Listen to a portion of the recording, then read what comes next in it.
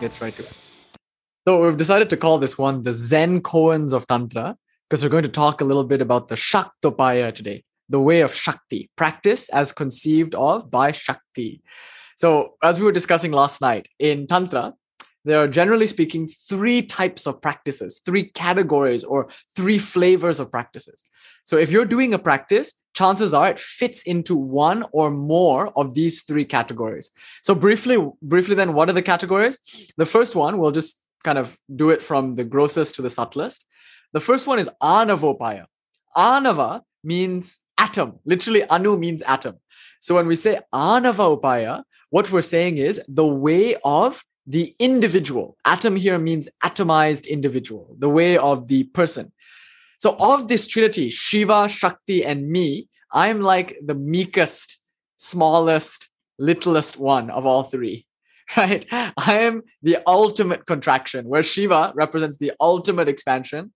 I am the most contracted of all of that. So the cosmology of Tantra is this vibratory spectrum of various degrees of frequency, with Shiva being the highest, most expanded frequency, and with me, the individual, being the most contracted, densest frequency. So my journey in spiritual life is from a low density frequency to like high vibrational frequency. And many new age circles today have used that kind of language, right? Raise your vibes or raise your frequency, something like that. But that language appears actually in 10th century and 11th century Tantra. So now, as the individual, my practices, the Anava Upaya, as we said last night, means technique or practice. As an individual, I have a whole plethora of techniques that I can use to, quote unquote, raise my vibration.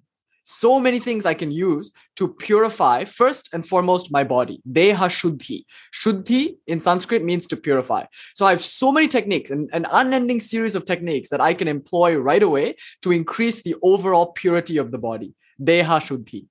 Now there's also even more techniques that I can use for Chitta Shuddhi, the purification of the mind. So what are these techniques? Well, to name a few, Hatha Yoga. I have all these postures I can do. Oh, that's such a nice armband, Madeline. I love it so much. So nice. Wow, handmade from the desert. From the Amazon. Wow, so beautiful. Yeah, thank you. You look like Wonder Woman or like a superhero. You've got to. Yeah, you got to. Yes.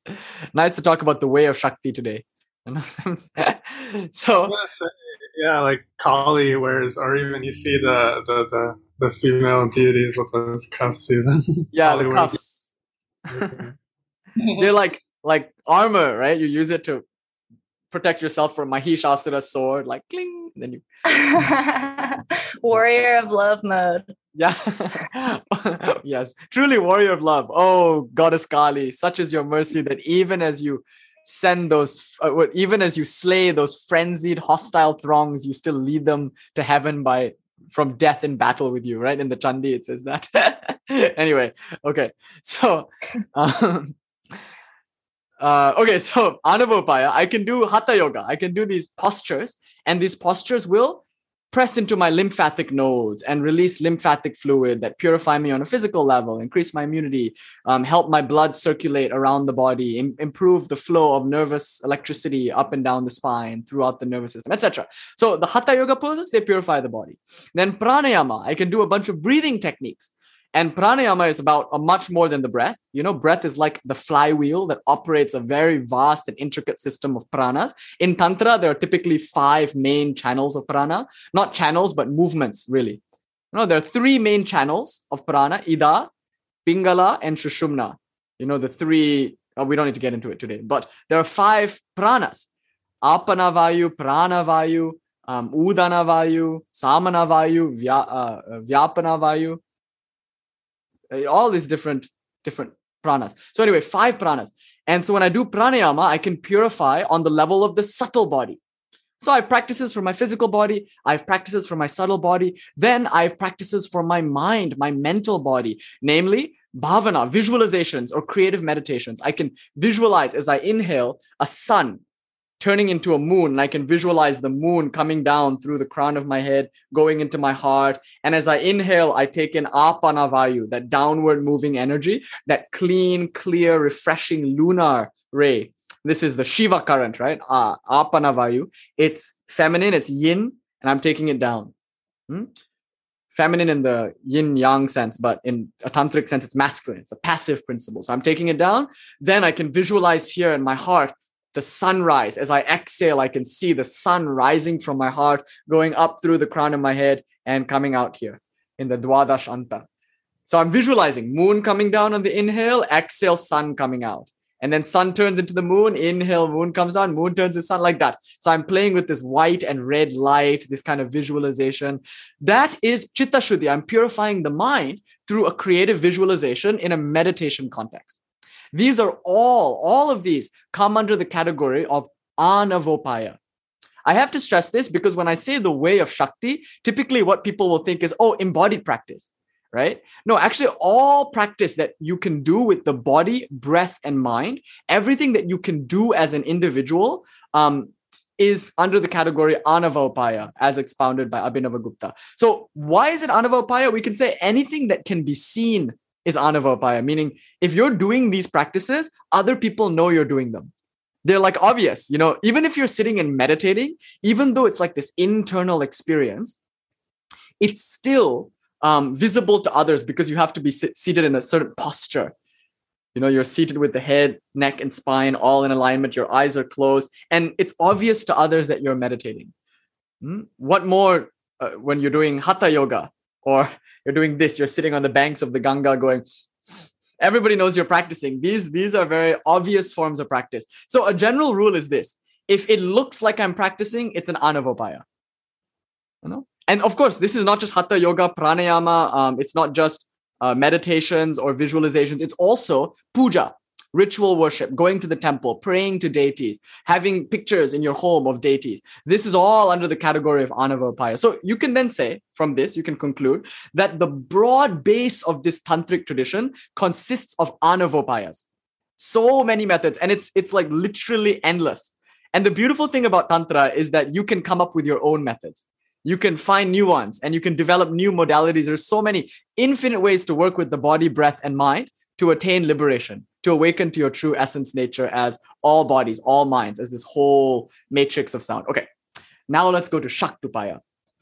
What is the way of Shakti? Having now expressed that everything you can do with your body, breath, and mind is the way of the individual, is only the beginning of tantric practice, what then is the subtler, more interior aspect of practice? Last week, what did we discuss? Shambhava-upaya, the way of Shiva. So you could say, if this was a graded approach, Shiva and Shakti you can do them together. First, the Anava-upaya, I probably need that first, and then I'll be able to do Shaktupaya. If I can do Shaktupaya, the way of Shakti, then I'll be able to do Shambhava-upaya. Shambhava means like blessing, Shambhu. So Shambhava-upaya is the way of blessing, the blessed means. It's like you shouldn't really think of it as the way of Shiva, or some people don't even call the way of Shakti. They just call it the powerful means. Shaktupaya doesn't necessarily have to mean Shakti. It just means really powerful technique. And I think when you hear what they are, it's going to be kind of impressive and surprising. Sorry, let me just set that up. Okay. So what is the way of Shakti? Before we can understand the way of Shakti, a brief review of the way of blessings, Shambhava-upaya. So last week we talked about this. In every single event of your life, there is awareness there. That's a fact. Awareness attends to each and every one of your experiences, since without awareness, there wouldn't be that experience in the first place. So let's say I'm feeling sad, meaning there is a sad state of the mind present in this moment. I am aware of that. In other words, that is happening inside awareness. And let's say the mind is in a happy state. So the mind is colored by a feeling of joy or happiness. That too happens in awareness. So whether the mind is in a sad state or in a happy state, in both cases, awareness is there. More importantly, awareness is there in both cases in equal measure. It's not like I'm less aware of sadness and more aware of happiness. I'm equally aware of both. If I drink a cup of coffee, the mind becomes alert and fresh. So the mind becomes more attentive, but awareness is unchanged. This is important. A lot of people think when I drink a cup of coffee, I become more aware. Not so. I become more alert and I am aware of that alertness. And if I try to teach a yoga class at 6 a.m. in the morning, which I did this morning, I'm not that alert. I'm like, And so I can feel the mind is dull, but the awareness that I am is equally aware of that. Okay. This means in every single cognition, awareness is ever present, whatever that cognition might be. That's why in this tradition we say, God is awareness. Who is awareness? The awareness that you are. There's no need now to qualify that statement. We do so in lecture time. So to get to the practice of Shambhava Upaya then is not really a practice. As we stressed last week, it's not something you can suddenly decide to do. Although, yes, it's the way of the Icha, the way of will, but it's very hard to just will your way into Shambhava Upaya, because this is what it constitutes. If you are to practice Shambhava Upaya, what it means is that in each and every cognition, sadness, happiness, dullness, alertness, pain, pleasure, sunlight, moonlight, in whatever cognition, you are more aware of awareness than what it is awareness is aware of. That's what Shambhava Upaya is. So you're more interested in your subjective experience of the moment than in the objective experience of what's actually going on. This is what turns you into a Brahmagyani, because essentially now you will have Sama Drishti, right? In the Gita, it says, who is an enlightened person? Only that person who has Sama Drishti, which sounds a bit like an ocular defect, right? Same-sightedness. But no, it's the ability to regard everything as blessed and good. Why? Because whatever the content is, God is there too, as that. So this allows you to experience, in Tantra, it's called Sama Rasa, meaning same taste. Everything tastes blissful. Why? Because everything is just awareness becoming aware of awareness. So notice, this is not really a practice insofar as you can do it. It's actually a state. It's, in my opinion, an attainment. To be able to move through your life and in each and every encounter be plunged into your essence nature as awareness. Whoa, that sounds like, enlightenment to me. So how do you practice it? Well, simply, the Vijnana Bhairava Tantra will point your attention to certain things like, look at the sky. Now close your eyes and note that awareness is like the sky. So like this, just an everyday cognition of something like the sky can trigger this recognition of your essential nature.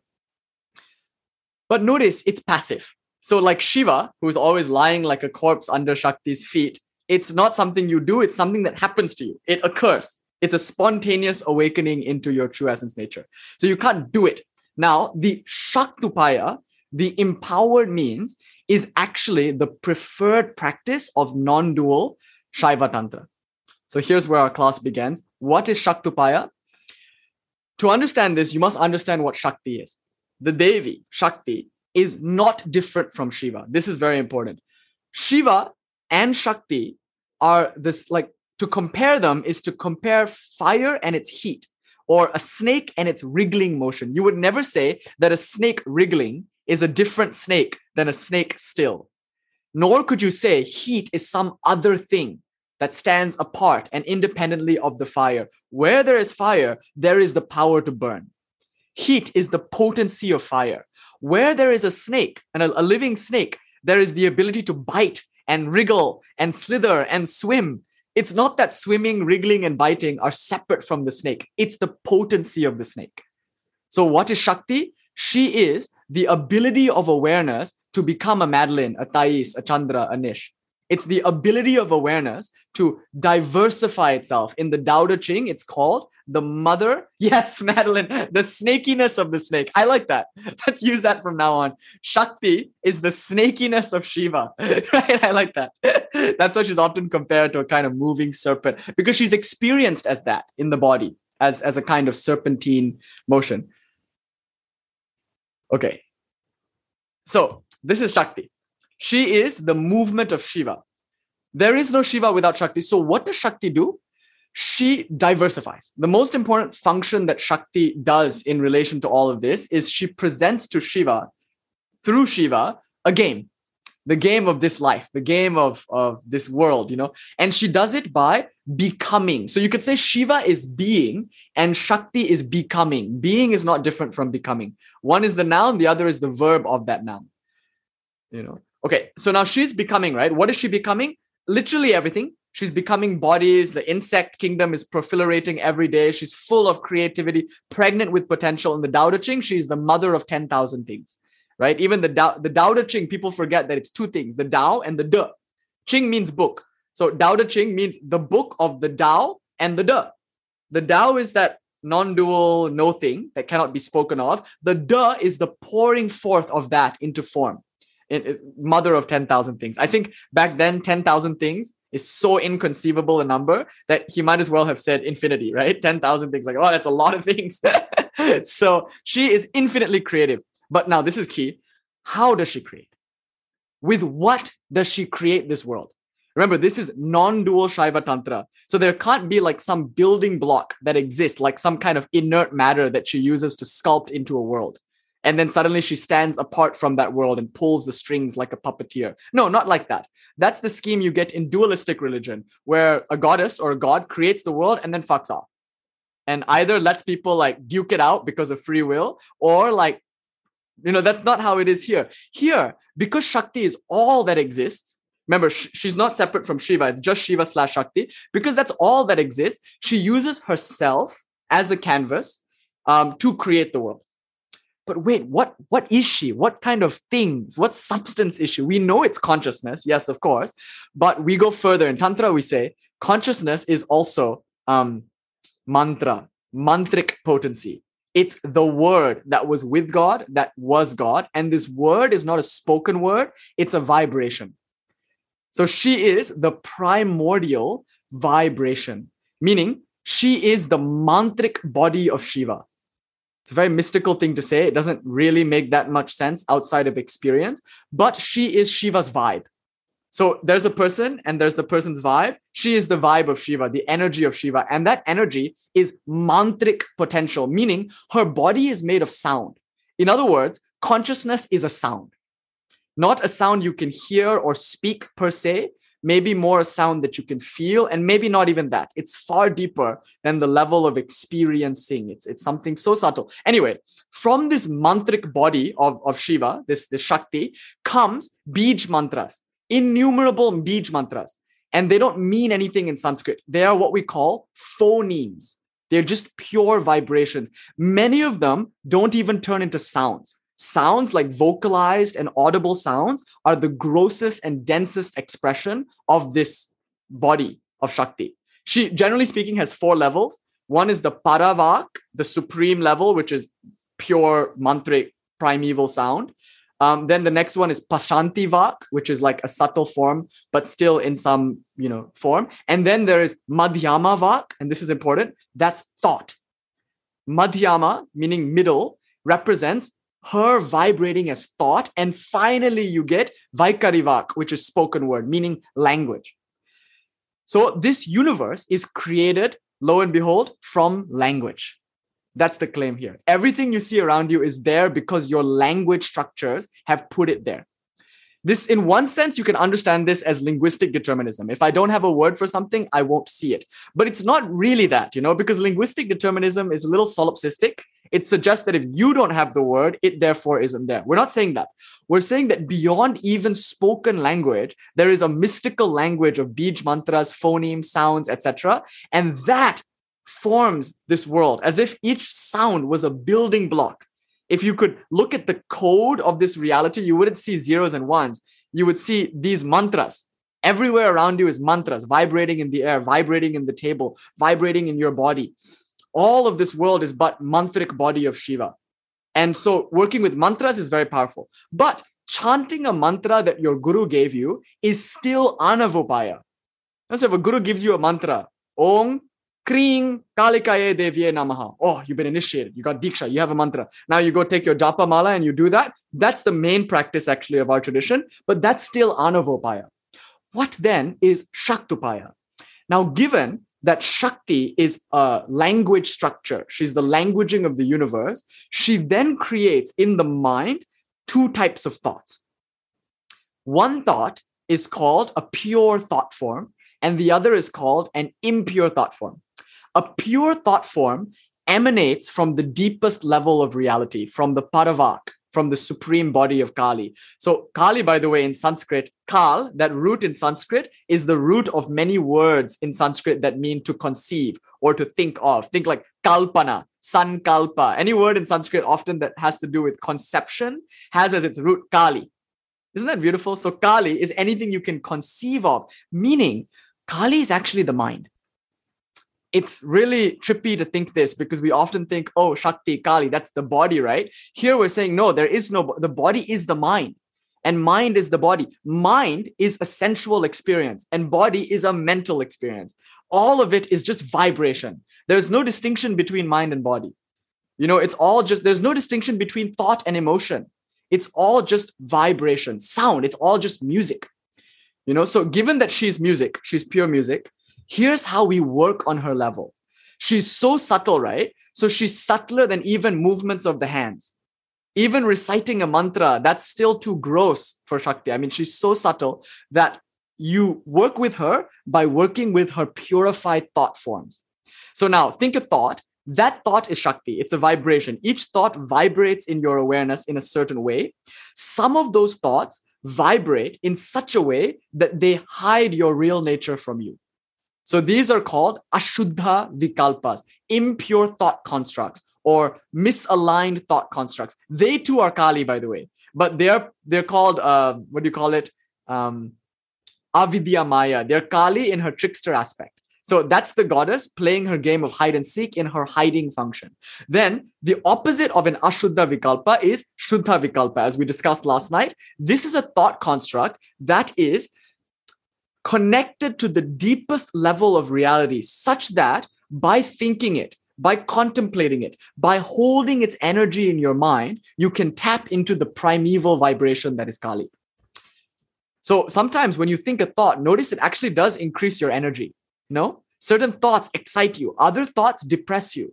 Notice all your energy is tied to your thoughts. Why does your body look the way it does? Because of your thoughts. If you have a certain thought structure, your body will just make that shape because of the thought. It's like the body and the atoms that make it up are so many ball bearings that gather around the astral blueprint written up by the vibration you're holding in the mind. So this is the trippiest thing and probably the deepest thing that I could possibly convey because it's at the heart of this tradition. What is Shakti? She is not the Blue Yeti microphone. She is not the book, because the book is actually pure mantra. When you look at a book in front of you, what you're seeing is a mantra, the mantric body of Shiva vibrating. To work with the book's mantra is to work with the subtle thought form that cause the language structure, that cause the form book, that cause your experience of the self-same book. You see, we're peeling back layers of reality from the gross to the subtle. Now, if you can feel this, here's what will happen. You will feel like this body and this mind that you take yourself to be is but a note in a symphony of Kali, and everything around you is sound. And you will kind of be yourself a sound. Now, the mantras, Om Shring Lakshmiye Devye Namaha, are no longer a name. They are literally the sonic body of that deity to which they correspond. So what is Lakshmi? Literally that word. When you say Lakshmi, you are literally caressing the goddess with your tongue every time you say that word. Lakshmi. She is that sound. Shring. That is the goddess. And that's how it will feel like in the Shaktopaya. So what do you do here? To do Shaktopaya, and we're going to do that today in our meditation, is to hold in the mind the very subtle and refined energy of Shuddha Vikalpas, to contemplate them. So Shaktopaya then, contrary to popular belief, is not Hatha Yoga or Mudra or any of that. That's Anavopaya. This is actually a Gnostic technique of contemplating subtle truths. Where do these truths come from? From Shakti. But when masters are immersed in that Shakti, they spontaneously express this in poetry, in song, in children's movies, and in most of all scriptures. That's where we get our Shuddha Vikalpas. So any scripture from this tradition, any of the agamas, will give you Shuddha Vikalpas. So today I'll present you one from verse 99 of the Vijnana Bhairava Tantra, and we'll talk a little bit as to how to work with the Shuddha Vikalpas. How do you do Shaktopaya? Remember, unlike Shambhava Upaya, which is something that just spontaneously happens to you, Shaktopaya is something that you do. But you don't need to be sitting a certain way for it. You don't need to have a certain pair of clothes on or be in front of your altar. It's actually something that you should be doing all the time as you move through your day. So in that way, it's a bit like Shambhava Upaya. Okay, so I'm going to give you a Shaktopaya now. I'm going to do it in the Sanskrit. Then we're going to say it in English and then do the Sanskrit again and then in English. And then we're going to simply sit and contemplate it. That's what today's meditation is going to be. So we'll do that for like maybe 20 minutes. And then to me, what's exciting is in the last 10 minutes of class, we'll talk about it. We'll ask everyone like, okay, what does it mean to you? Because when you speak, you're expressing thought, and that maybe is an Anava-upaya, but it has a Shakti-upaya vibe. Okay, one more thing to note. Those of you who were in class last week, you have actually another thing that you can do. You can also do Shambhava-upaya. Because didn't we say earlier, anytime you're aware of anything, there is awareness there? And that includes being aware of a Shuddha Vikalpa. So while you are contemplating in a Shaktupaya way, you can also at the same time open yourself up to Shambhava Upaya. The pure energy of holding a thought in your mind can trigger a sudden awakening into awareness. So this is the kind of reversal. The most embodied practice there is in Tantra is connecting to the mantric body of Shiva, which you can experience in thoughts, but in the subtle thoughts. Not the bullshit thoughts called the Ashuddha Vikalpas that keep you trapped in a mind world, but in the subtle thoughts that are reunited to pure being. Okay, so here's the Shuddha Vikalpa. Let me find it. It's verse 99 of the Vijnana Bhairava Tantra. So to receive the Shuddha Vikalpa, and by the way, this is a Zen koan. That's where the Zens got it from. They're a tantric tradition. Zen Buddhism is a northern Mahayana tradition. So they obviously, have many tantric influences. So this Zen koan tradition is probably from Tantra. And notice in Zendos, like Rinzai school, for instance, the teacher will give you a koan like initiating you into a mantra. It's a bit like that. They give you a contemplation. You sit with the teacher. They give you the contemplation. Then for like the rest of the retreat, you're meditating 16-hour days. The rest of the retreat, you're working on your koan. And at the end, you come back to the teacher and you tell the teacher the meaning of the koan. And usually the teacher will say, no, back to your mat. And then you'll come back again and again and again until one day you get the koan. And the teacher, and that day you're enlightened and the teacher smiles, you smile. Probably no words are passed and you just laugh. That's it's like a Zen koan. So here it is. To receive this koan from Shiva, Vijnana Bhairava, verse 99. Let's come and sit up tall. Hello, Casey. Hello, Deb. And maybe we'll close the eyes. In Tantra, we like the eyes open, but maybe we'll close the eyes for now. Relaxing the corners of the lips. Softening the jaw. And softening the base of the neck. Listen to all the sounds around you. And note that what you are hearing is only the outer shell of sound.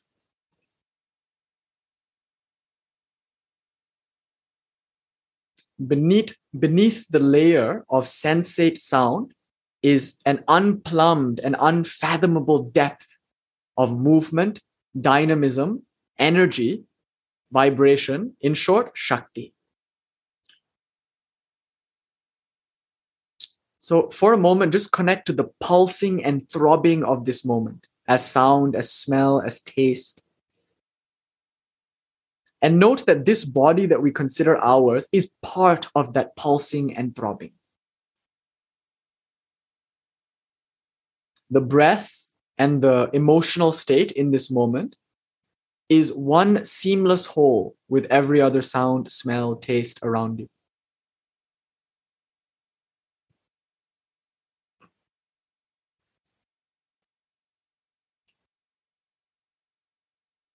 You are a mantra.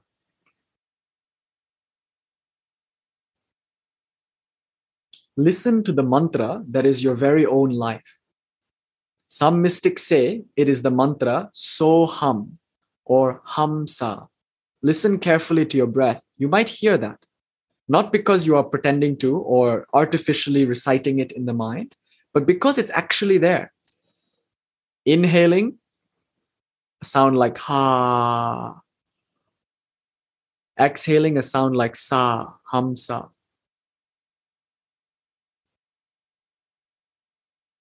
Or for some people, they hear Sa on the inhale and Ha on the exhale. Soham, which of course means I am that. That am I. That I am. What are you? Who cares? that you are matters. So as you contemplate your miracle of pure being, the profound sense of your own aliveness, know that Vishwam Sharira Shivaika Eva, Shivaika Rupa Eva Kevalam, that you are that being whose body is the whole universe, all throbbing and pulsing in one energetic dance of mantric potency. And from that ocean of mantra comes this thought. It is a Shuddha Vikalpa, meaning it is a refined, high energy thought that conveys to you truth, pure non-verbal truth in a verbal sense. So let's do a quick mantra and then the thought. Om Tat Purushaya Vidmahe Mahadevaya Dhimahi Tanno Rudra Prachodayat. Om Namah Shivaya Satatam Panchakritya Vidhayane Chidananda Ganna Svatma Paramatava Bhasine. Om Namah Shivaya. Here is verse 99. Nirnimittam bhavaj jnanam niradaram brahmatmakam tatvata kasya chinnaitad evam bhavi shiva priye. All knowledge is without a cause. All knowledge is nir-adara, without support. All knowledge is error, brahmatmakam, Bhranti, error. In reality, tatvata, this knowledge does not belong to anybody. Contemplating in this way, O dear one becomes Shiva.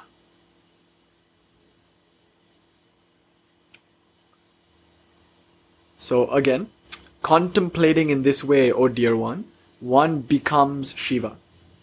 Nirnimittam bhavaj jnanam niradaram brahmatmakam tatvata kasya chinnaitad evam bhavi shivaha priye.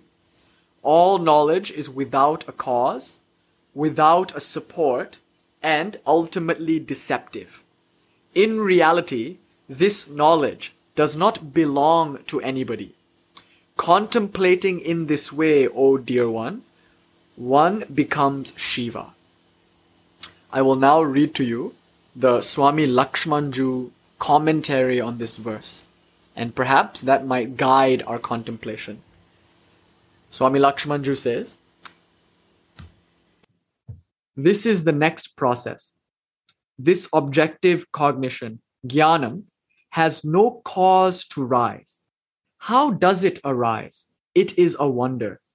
This field of objective cognition, jnanam, knowledge, is niradhara, baseless. It has no support. Hence, it is brahmatmakam.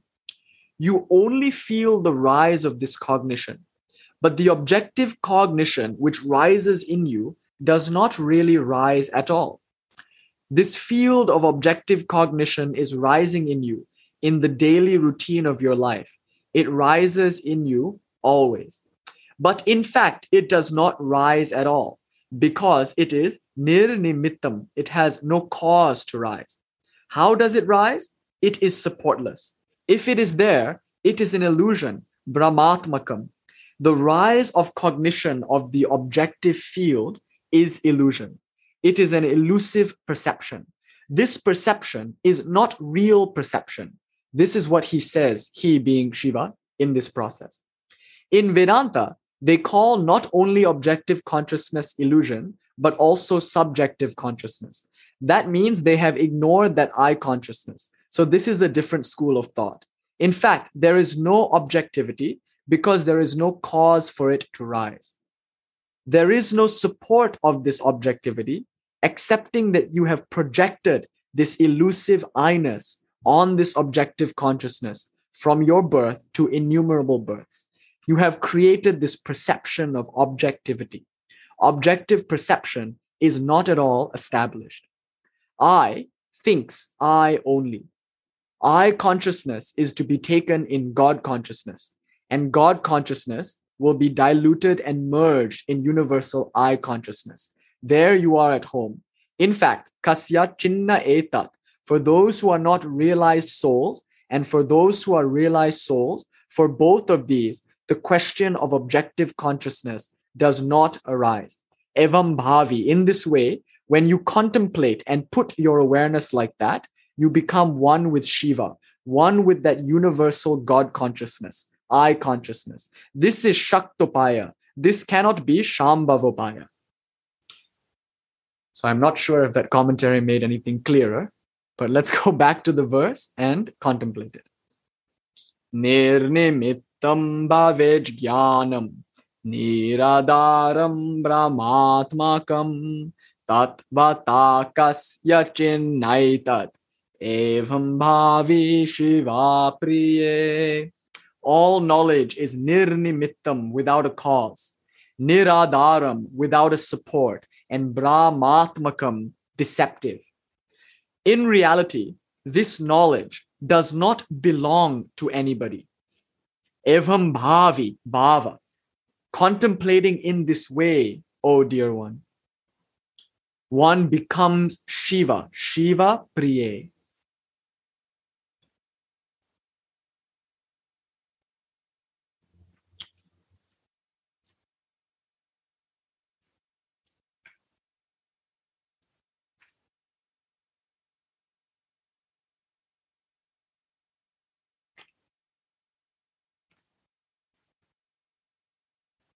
And now, the thing about Shaktopaya is that some of them will work for some people and others will work for other people. So I'm going to present an alternative now. So an option, if you didn't like that one, you may work with this other one. So I'm going to read to you now, verse 102. It is another Shaktopaya. Verse 102 is as follows. Indra jala mayam vishvam nyastam vachit karmavat brahmadvadyayata sarvam pashyatascha sukodgamaha.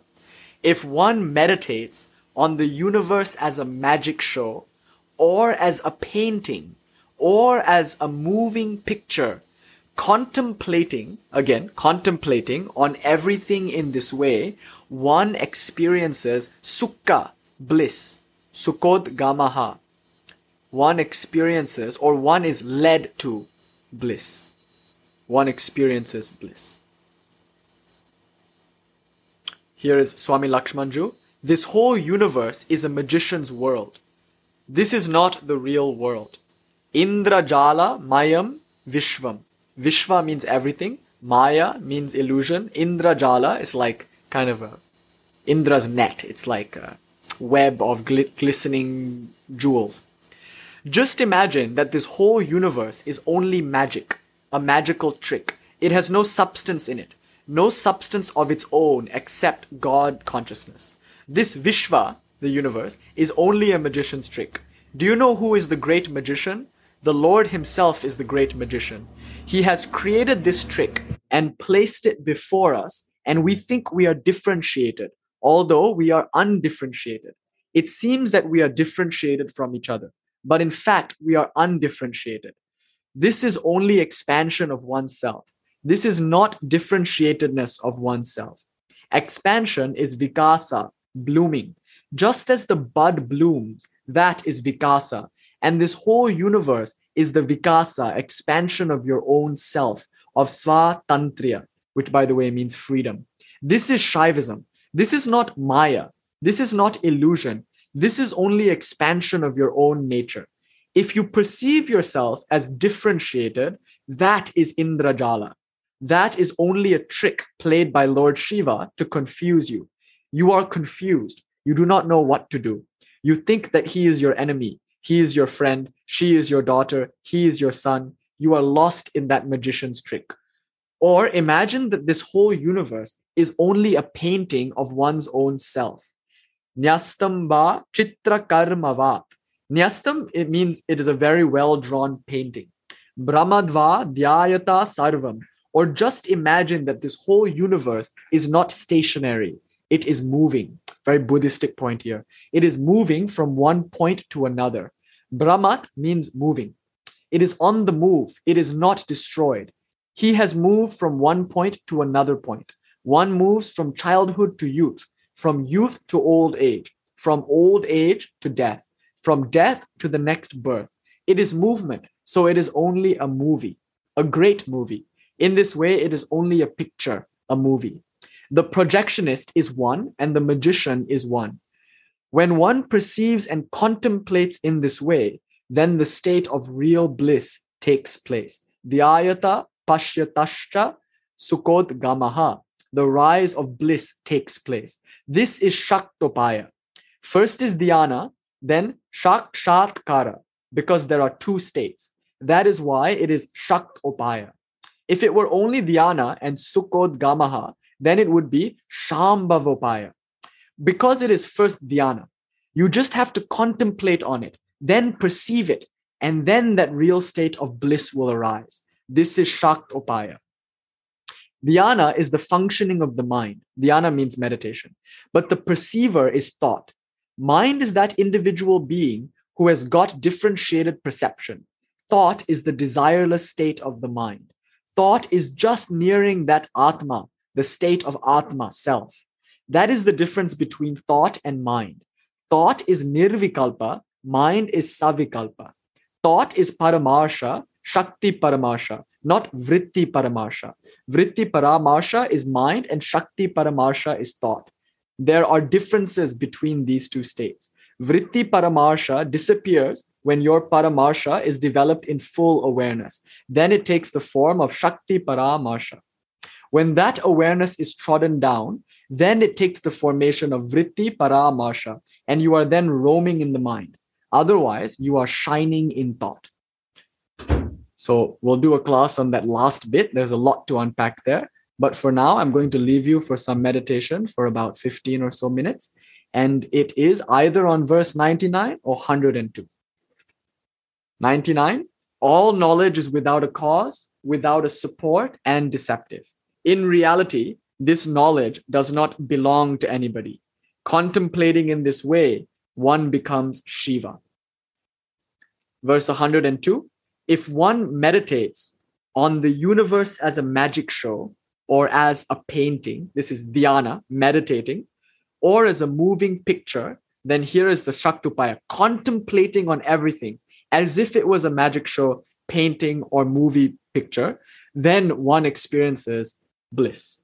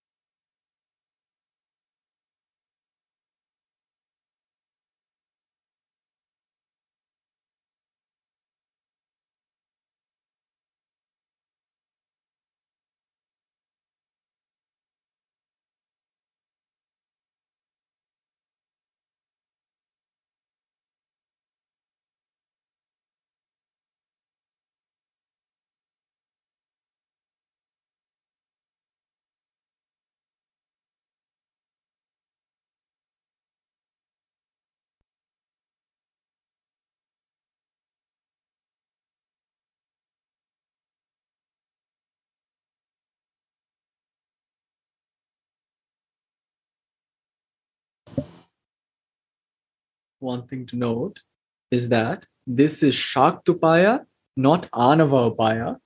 So note that this doesn't have to be a meditation. It's a contemplation. So it can be done with eyes open. It can be done in the middle of a yoga pose or from pacing up and down in your room. And it's encouraged that you sometimes do this with pen and paper, with stick and sand, with chalk and chalkboard, with finger in water on a dry surface, like that. So you're supposed to puzzle this out. What does it mean, this statement? Knowledge is without a cause, without support, ultimately in error. What does it mean that knowledge doesn't belong to anybody? What do you mean this world is a magic show, a moving picture, a painting? Who is the magician? And in what sense is this an illusion? Puzzle it out. Rebut it. Translate it into the other languages you know and see how the statement sounds in a different language. Move the words around a bit. Play with the thought in your mind. So, like this, don't be confined to a certain posture or a certain closed eyed practice.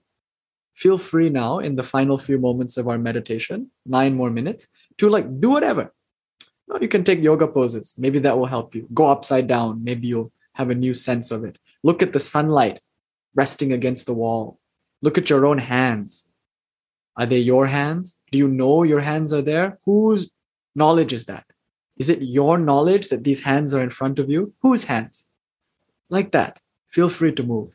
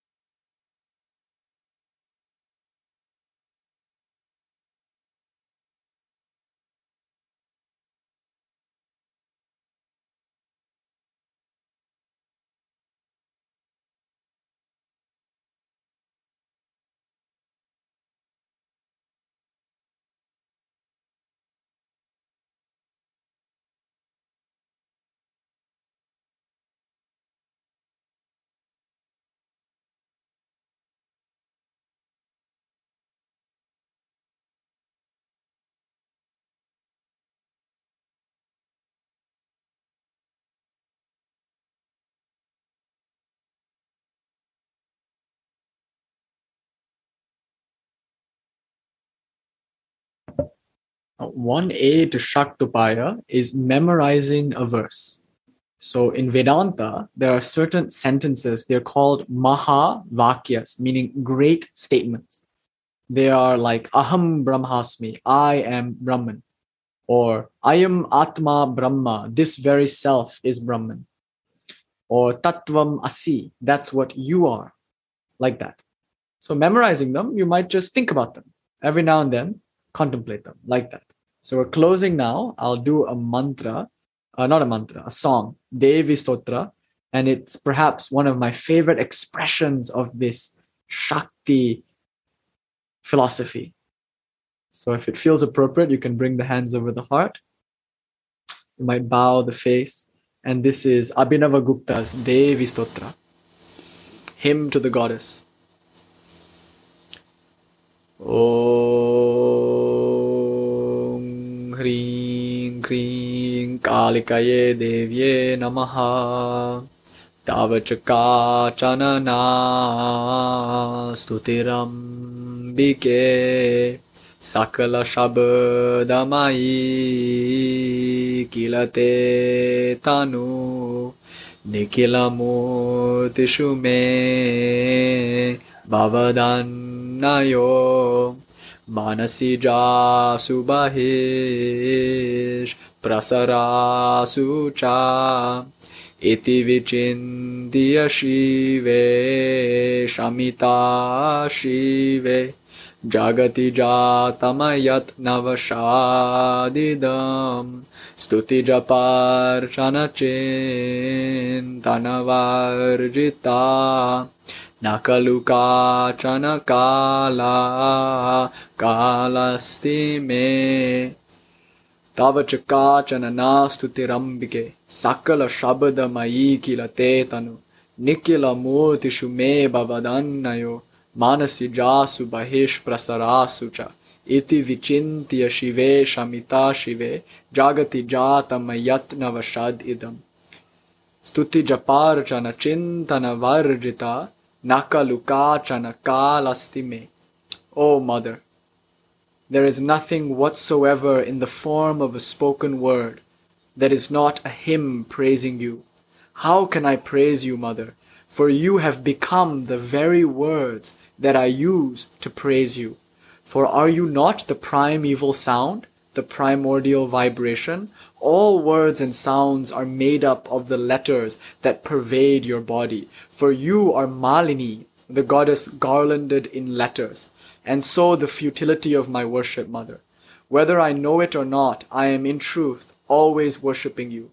All my actions, inside and outside of the temple, are so many mudras in an unceasing puja to you. All of my words, my prayers, my hymns, and my conversations with worldly people, all of them are so many hymns praising you. And so, Mother, whether I have been aware of it or not, I have done nothing but worship you my whole life. Mother, I can do nothing but worship you, whether I know it or not. And so, Mother, I thus declare that there is no form in the universe, nor is there any thought in the mind that does not afford me the opportunity to perceive you and embrace you. As the consort of the Supreme Bhairava, you are ever intent on removing my every affliction. Salutations to you, Mother Ambika. Om Shanti Shanti Shanti Harihi Om Tat Sat Shri Ramakrishna Arpanamastu.